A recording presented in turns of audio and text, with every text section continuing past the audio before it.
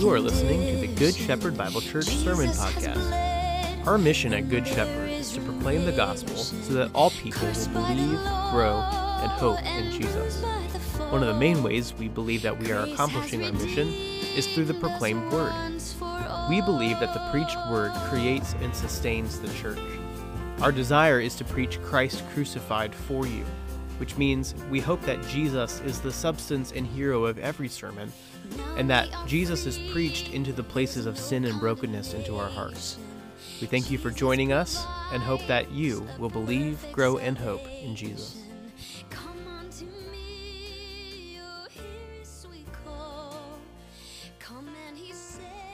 Father, just to be someone with a place at your table. Father, what a grace. What a tremendous grace. Father, when we were the ones who, midweek this week, early in the week, laden with guilt and full of fear.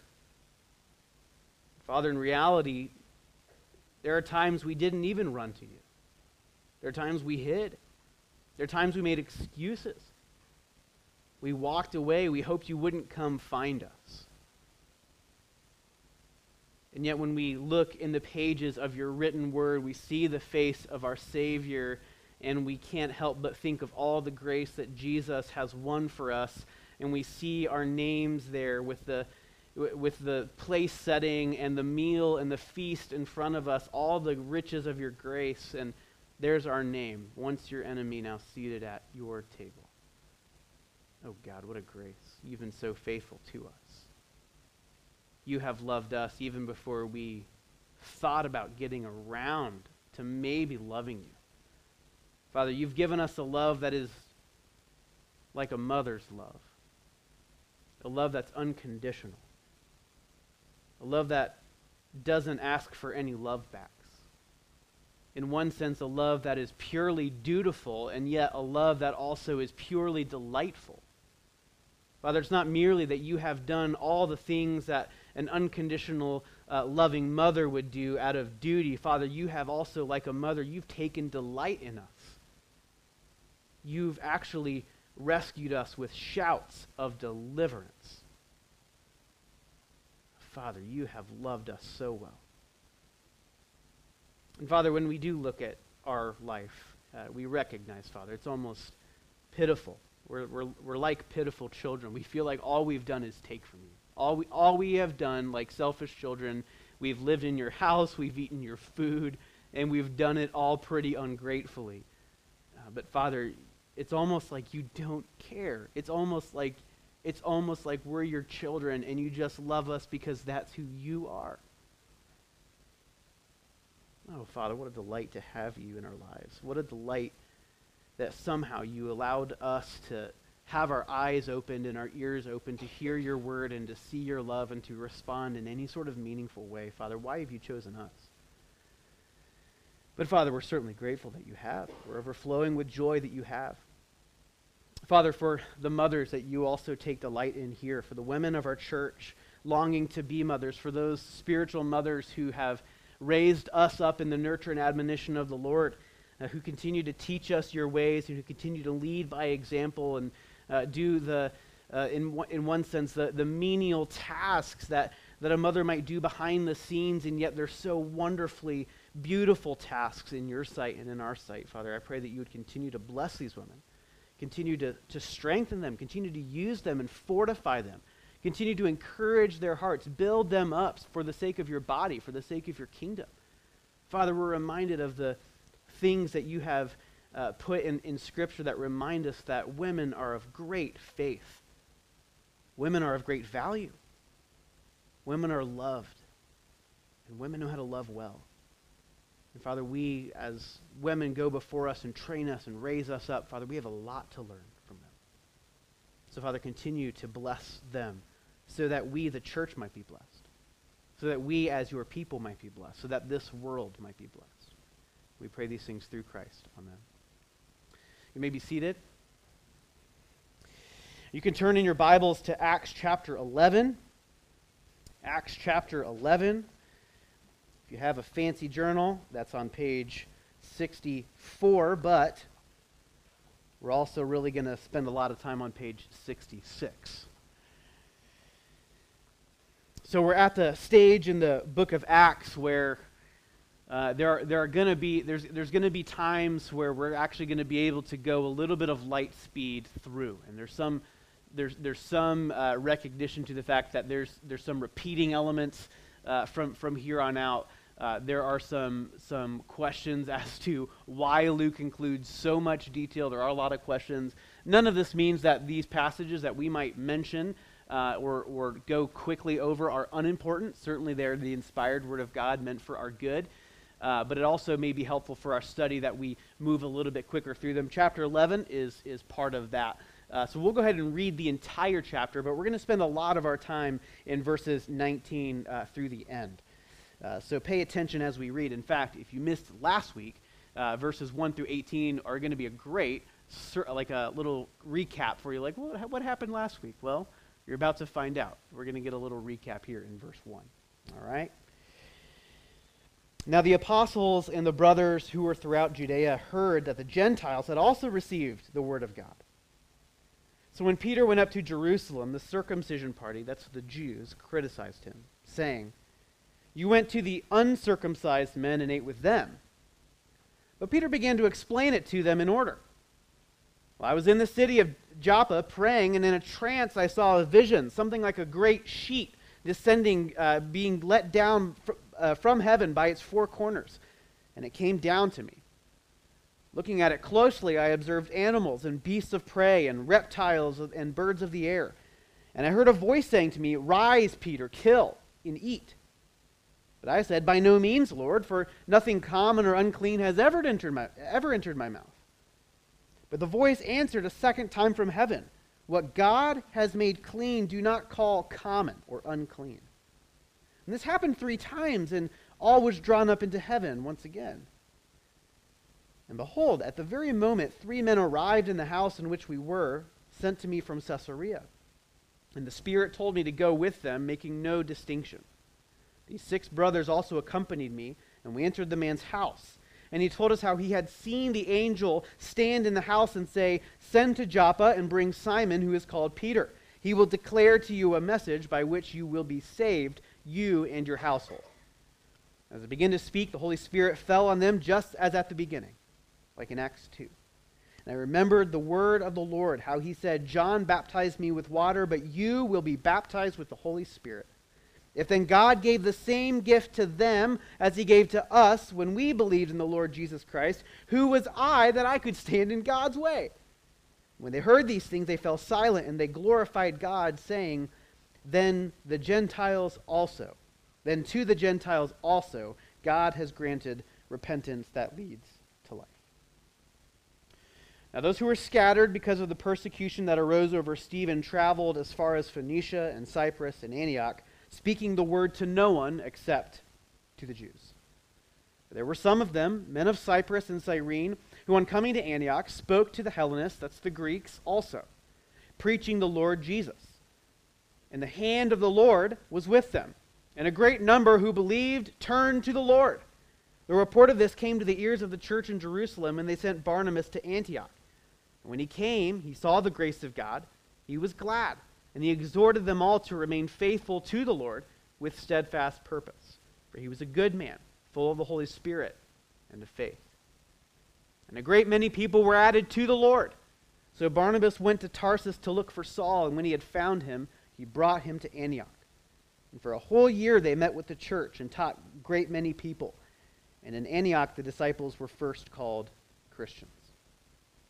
Now in these days prophets came down from Jerusalem to Antioch, and one of them named Agabus stood up and foretold by the Spirit that there would be a great famine over all the world, and this took place in the days of Claudius. The disciples determined, everyone according to his own ability, to send relief to the brothers in Judea. And they did so, sending it to the elders by the hand of Barnabas and Saul. Remember a couple weeks ago, we talked about a personal church growth strategy. I'd be curious to know if you guys remember. We'll do a little ask the audience, a little audience poll. Who remembers the 2 elements of church growth that we talked about? a kick-butt media team, and money. Wrong answer. That's a surprising answer. You took notes, good job. Suffering as a church growth plan. Yeah, suffering. It's one of the key things that this draws out. Remember from the Apostle Paul. Remember, I must show him all that he must suffer for the sake of the name. This was God's church growth plan. Good. What else? What was the other thing? Suffering and strugglings with suffering and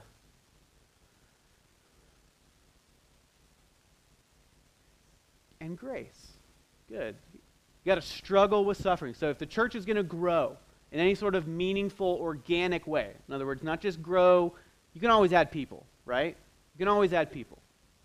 There's lots of ways you can add people, right? The Ohio State Buckeyes know how to add people, right? Okay, that's not what we're talking about. We're talking about like organic, actual life-giving, resurrection life-giving growth. How is that going to happen? Well, we talked about the two things of suffering, struggling with suffering. That's an upside-down value system for you. And wrestling with grace. Wrestling with this idea of non-merit, unconditional, free, by the seat of your pants living. Yeah, you got to wrestle with that. That's a hard thing for us to process, especially as Americans who like things clean cut, who like measurements and lines and weights and scales. We like all those things. Why? Because they make sense. They help us order our lives. They give us constructs and measuring sticks of how to deal with people and even how to deal with our own life. When bad things happen to good people, we get really confused. When good things happen to bad people, well, yeah, it's also just as confusing in a different way. And yet God's church growth plan is for us to struggle with suffering. The up way is down in God's kingdom, but also to wrestle with grace, to come to grips with the scope of God's grace. So we're going to see a little bit of this as we discuss a new church blossoming in a brand new area, which we know all about that, don't we? A new church blossoming in an area. That's hard to do. It's hard to come up with a brand new church. Certainly there are other churches in our area, but in terms of us starting a new church, well, what sort of things do we need? And so for us, we've hunkered on three particular values. I don't know if you remember all these values, so hopefully you remember some of these, right? The three values that we believe in, that we are committed to, is the gospel, community, and our mission. And we think that the verbs that kind of go along with that are believing in the gospel, growing in community, and hoping on mission. So that's why we say our mission is to help people believe, grow, and hope in Jesus. See that, Matt? That's good. All right. So tonight, we have this brand new church that's blossoming here in the Gentile world. And if your question is, well, what is the church growth strategy for them? Well, it's no different than it's always been in the book of Acts. We're going to see that. But also, we're going to see, and this is a little bit encouraging for us, that their mission was the same as ours. Their values were the same as ours. If you wondered where we got our values, it'd be right from the Word of God, specifically the book of Acts, where this church begins to believe, then to grow, and then to hope in Jesus. So that's what we're looking at here tonight. And like all good church growth stories begin, we see in verse 1 that this church growth story happens, verse 19, those who were scattered because of persecution. Like all church growth, good church growth, meaningful church growth, resurrection church growth, it happens because there's persecution. It's struggling with suffering.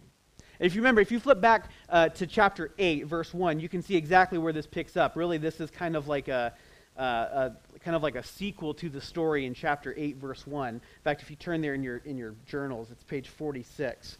Remember, this goes all the way back to Stephen's stoning, Stephen's martyrdom. And in verse 1, we have this alarming, remember going back in time here, kind of when Paul was unconverted, Saul approved of Stephen's execution. Remember the dark times of Saul. But then there arose on that day a great persecution against the church in Jerusalem, and they were all scattered throughout the regions of Judea and Samaria, except for the apostles. They stayed put. But everybody else scattered. And this is the scattering that we get here in chapter 11. If you get on to verse 4, You said, all right, the people scattered. Well, what did they do once they scattered? Here's an alarming thing. Now those who were scattered went about preaching the word. Ha! Satan's plan backfired, didn't it? They scattered, but they were preaching the word. They were like dandelions, right? You blew on it, like, I'm picking this dandelion because I'm picking it out of my yard. I'm getting rid of this dandelion, but on the way out, you blow it. The dandelion won. The dandelion just won. And this is exactly what happened here in the church. Now, those who were scattered because of the persecution that arose from Stephen traveled as far as Phoenicia, Cyprus, and Antioch. And here's a little detail that Luke brings back again, speaking the word to no one except to the Jews. Remember, back at this time, they hadn't realized that God had a plan for the Gentiles. And certainly that was always God's plan. It was communicated. But in their own kind of blindness, they hadn't recognized Peter's vision. They hadn't heard about Peter's vision. And so they were going around preaching the gospel, but they were preaching it to the Jews. And there was an element, if I can say it this way, there was an element of the gospel that they were missing. There was a scope to God's grace that was limited for them. They thought the scope of God's grace was limited just to the Jews at this point. But yet they went around preaching the word to the Jews here. And you can definitely see this theme kind of going into the book of, into chapter 11 here. If you go back to verse 1 real quick, notice this real quick in chapter 11. The apostles and brothers went throughout Judea and heard that the Gentiles also. This word combo is actually going to prove pretty fruitful and pretty significant for us. Gentiles also. Yes, Jews. Yes, Jews. It was always to the Jews. Christ was always meant for the Jewish people. But Gentiles also. That's a cool little theme. All right, now go back to verse 18. When they heard these things, they fell silent and they glorified God, saying, "Then to the Gentiles also." Gentiles also. They get in. And then if you go to just a couple of verses up in verse 20.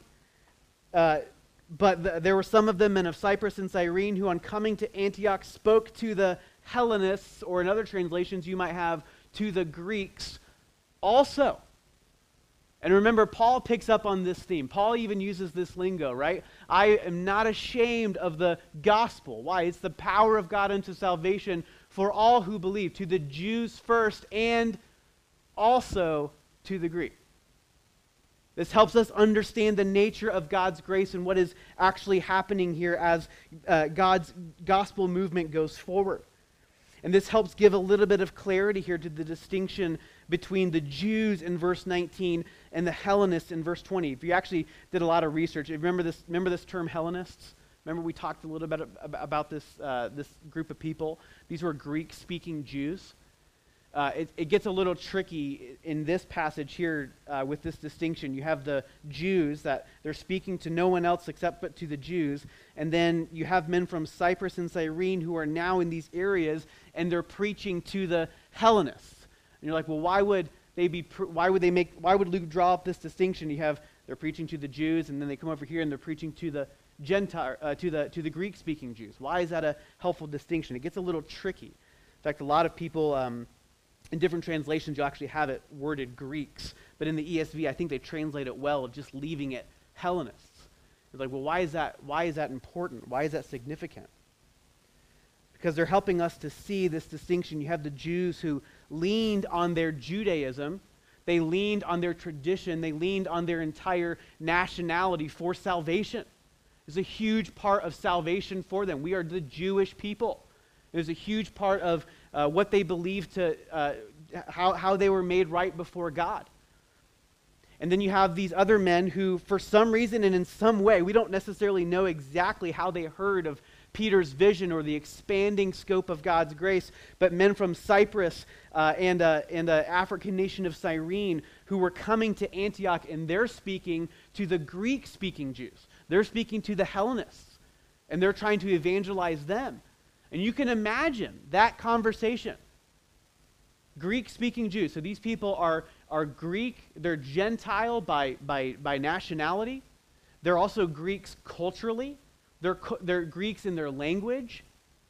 And yet, in some sense, they've gone to the Jewish religion and say, if I need to be right before God, I'm going to use Judaism to get there. And now you have these men who understand the scope of God's grace, and they're literally trying to knock that prop right underneath from them.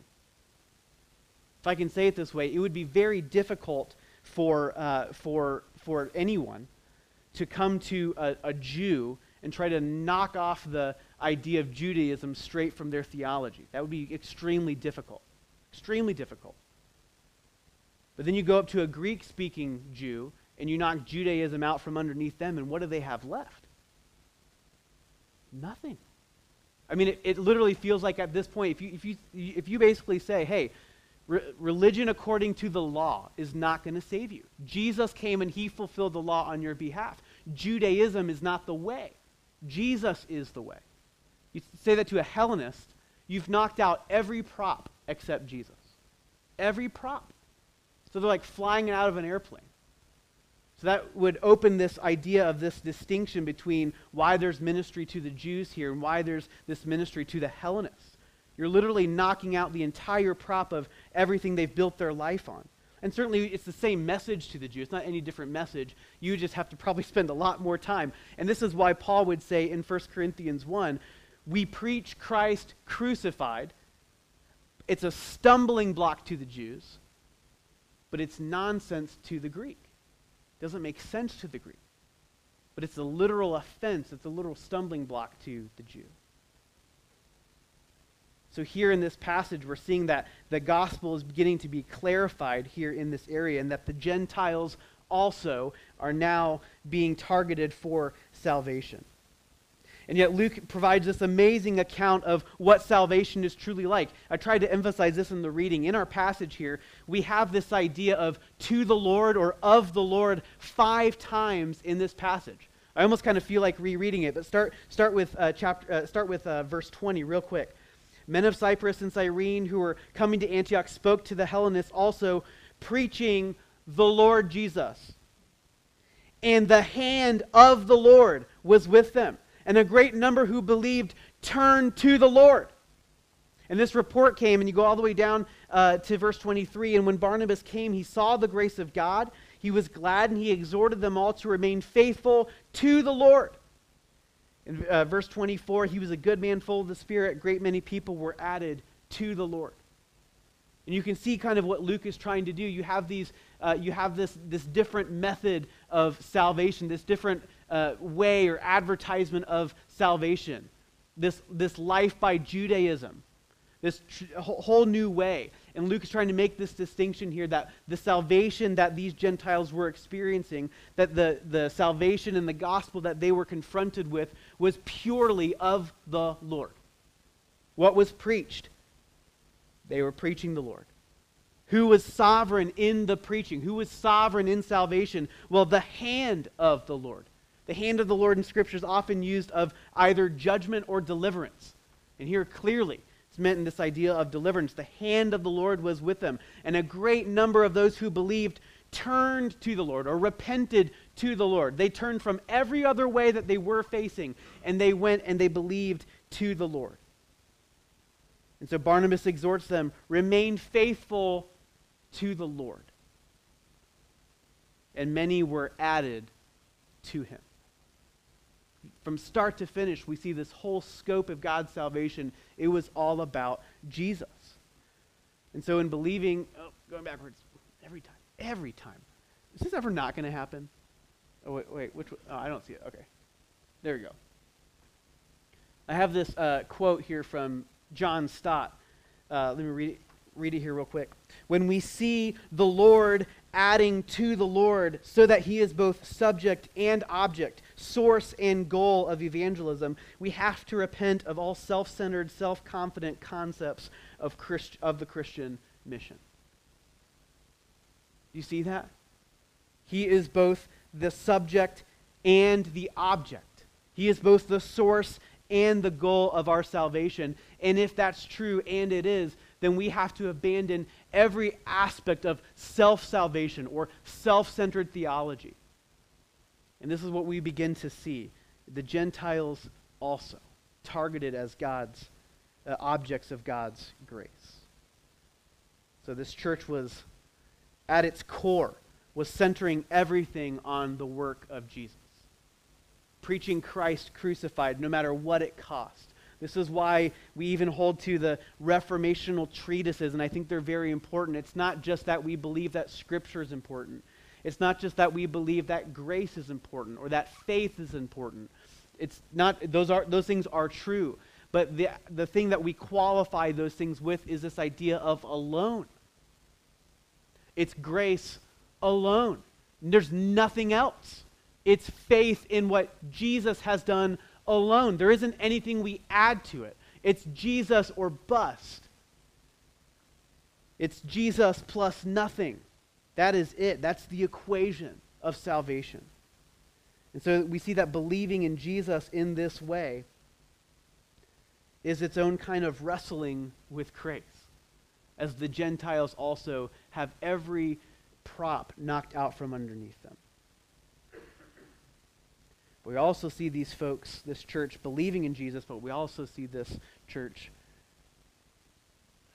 every time growing in Jesus.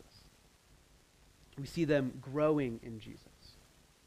This happens in verse 22 through 26. We've read bits and pieces of this, but you can imagine now as a multinational, multicultural, yet sola church.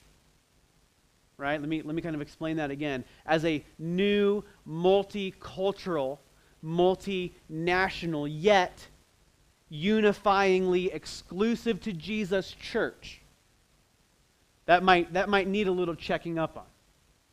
Can you imagine, for the first time, there's now every race available. Now for the first time, there's every language acceptable. Now for the first time, every person who's ever walked the globe now has a full entry because of Jesus into the throne room of grace, is welcomed into the life of the Christian family, united to Jesus himself.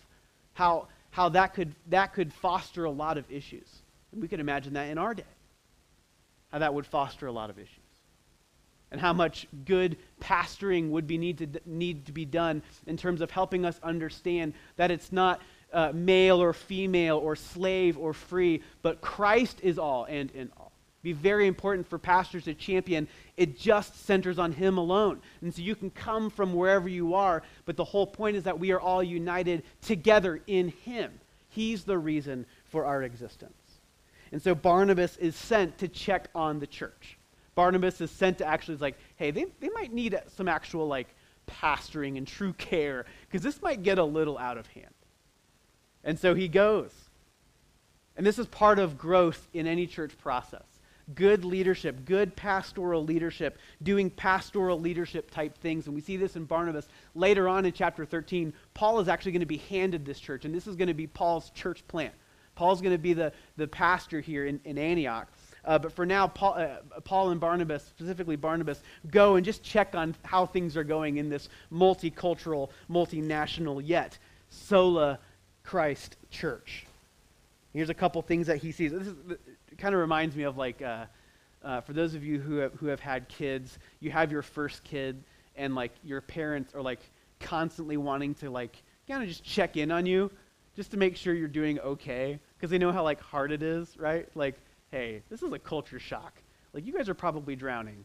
How are you guys doing? And they're a little bit hey, how you doing? How's it going? And you're I don't know. It's fine. By the third kid, you're it's fine, Mom. Don't even call. We're good. It's all right. But that first kid, it's you just want to check. It's chaotic. It's a scene. This is kind of how Barnabas might feel. You guys all right? I know this grace thing's a little crazy at times, because you're dealing with that guy, and then you're dealing with that guy, and we all know that guy, right? He's I'm just going to check. And here's what he finds. He finds, first of all, the grace of God. He comes to examine. And what does he see when he examines the church? In verse 23, when he came, he saw the grace of God. Oh, that would be said about our church. That when people come, they see the grace of God. This is a place where people are ministers because of God's grace. But this is a place where people are ministers of the same grace that they've received. May that be said of our church. But he saw that. He saw that. All the things were different. Everything was crazy. Everything was new. Things could have gotten really out of control. But when they centered on the work of Jesus, what did he see? He saw the grace of God, and he was glad. He examined what was going on, and there was grace. And so he then exhorted them. He exhorted them in verse 23, hey, what you guys are doing right here is a great thing. Stay faithful. And what he means by that is not necessarily this virtue as much as he means keep the main thing the main thing.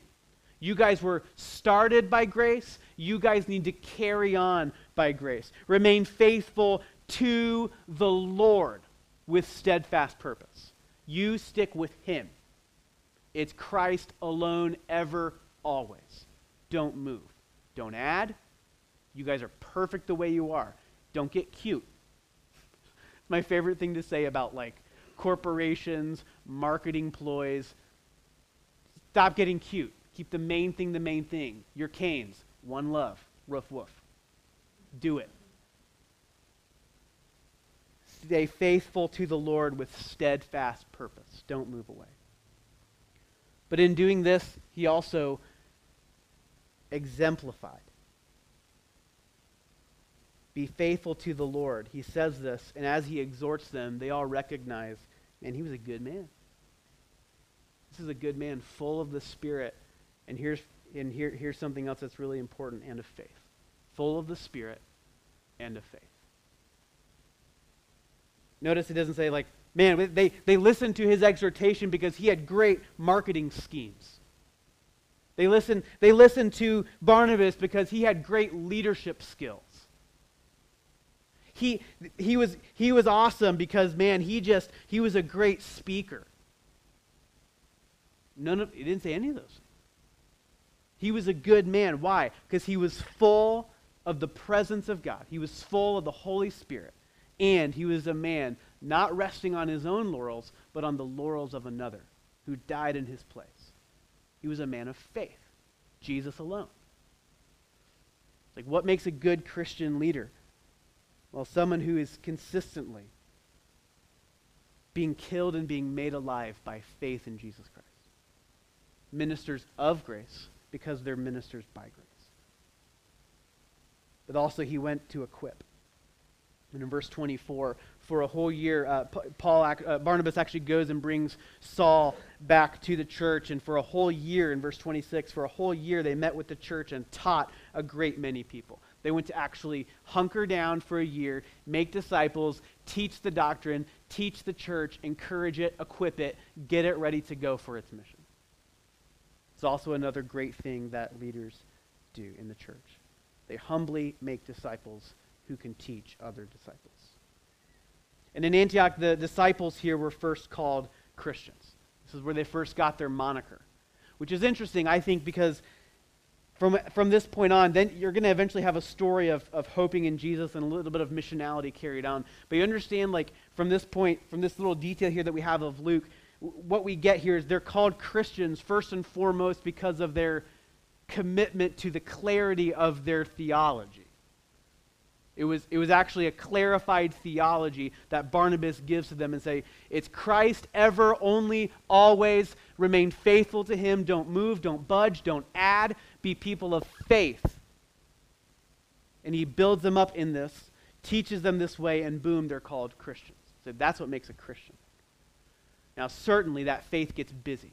Certainly that faith acts and grows, and there's probably things even unsaid here in that year that we don't have written. But it seems pretty clear here that Luke's mentioning this little detail here specifically in relation to their commitment to Jesus alone. What an awesome testament for us is that our theology is central to what we do. Right? The Word creates faith, which is then active in love. The Word is the thing that generates power in us. The Word of Christ, merely his promise to us of this unconditional love in Jesus, is the gas that runs the entire engine of our souls. And it should be the first thing on our lips. Now, it gets busy. And this is where we see that the Christians then begin to hope in Jesus. So they have believing in Jesus, growing in Jesus, but then they begin to hope in Jesus. In these days, prophets came down from Jerusalem and warned them, hey, there's a there's a famine that's about to be throughout the land. And this is actually a recorded event. Josephus picks this up. Other historians pick this up. Luke even drops this line. This took place in the days of Claudius. So this is actually a registered historical event here. The prophets were right.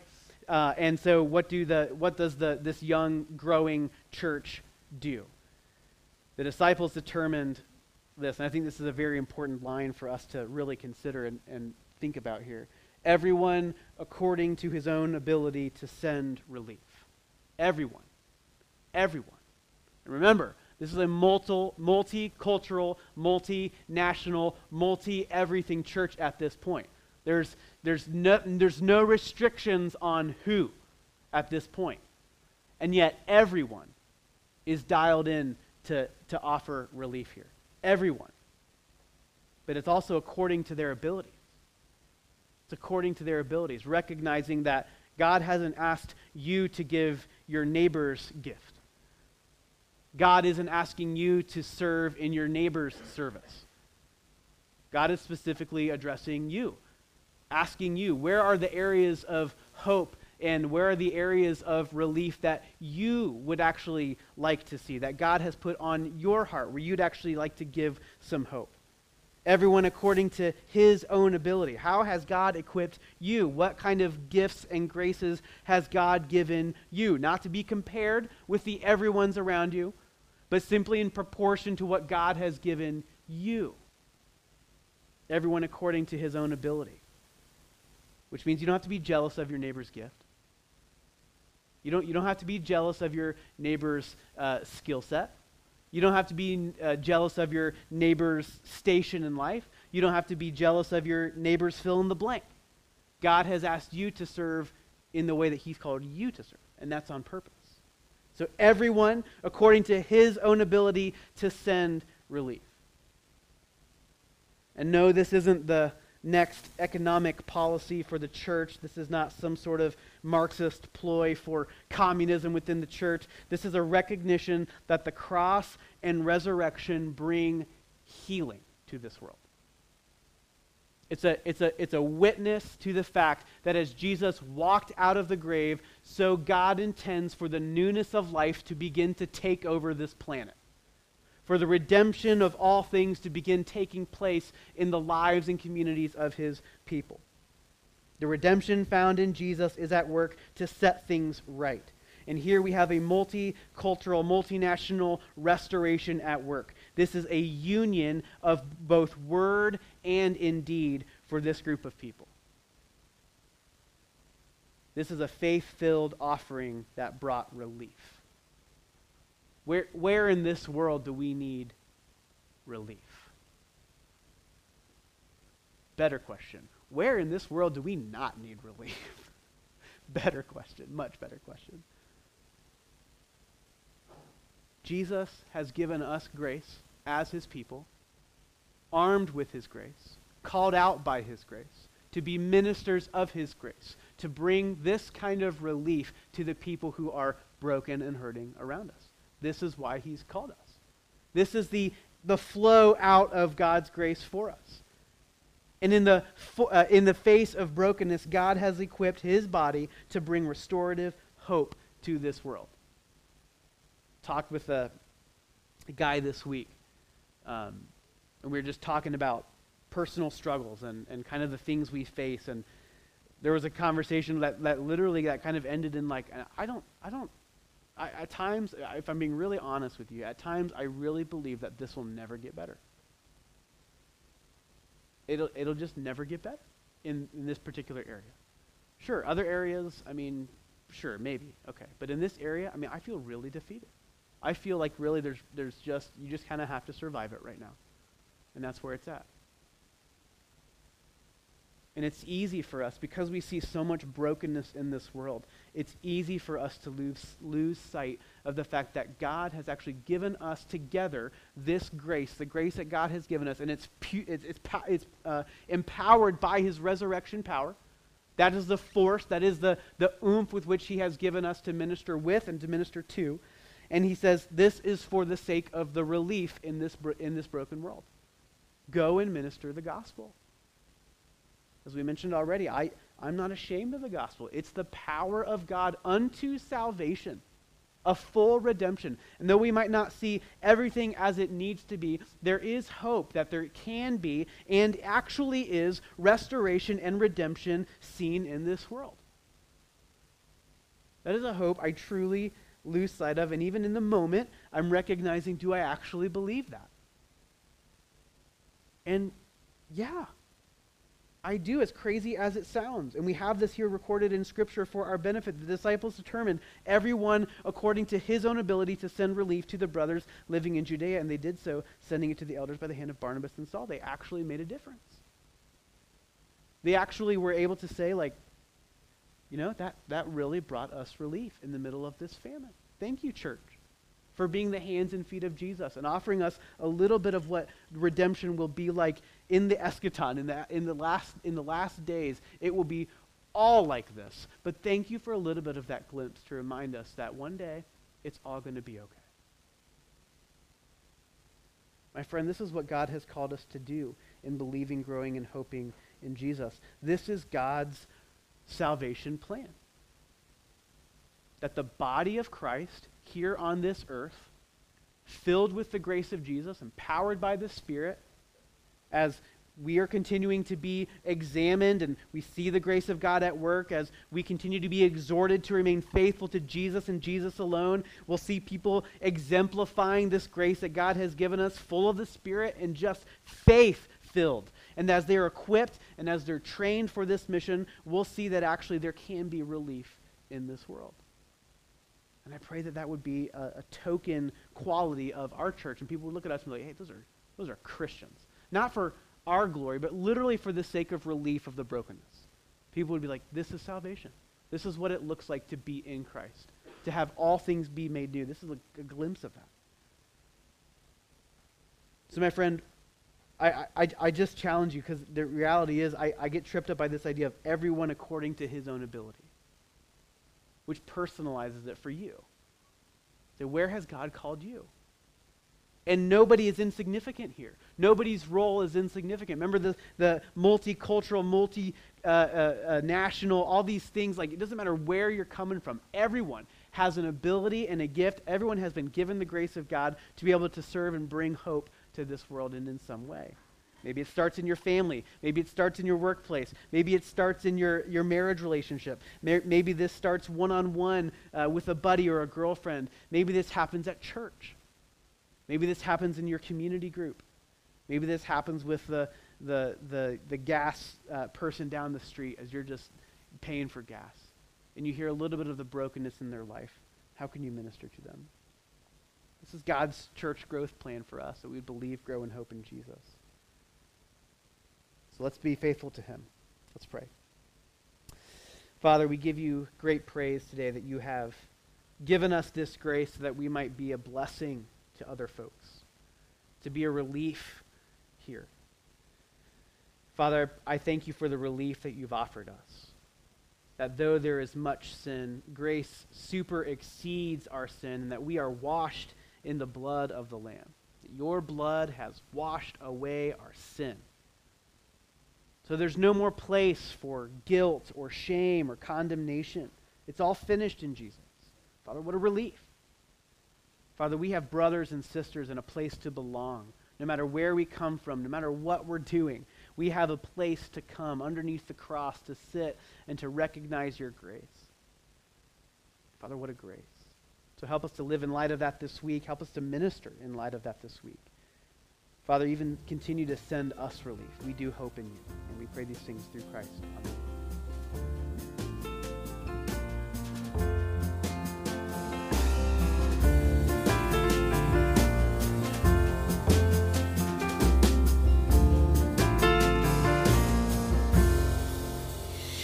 From the law, oh happy condition.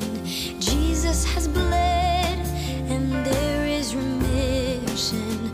Cursed by the law and bruised by the fall, grace has redeemed us once for all.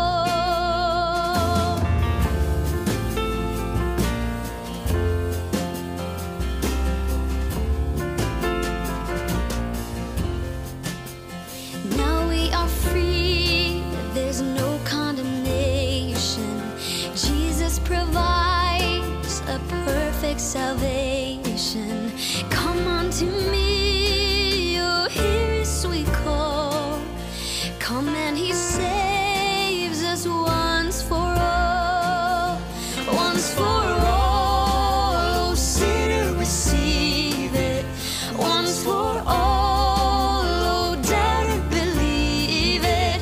Cling to the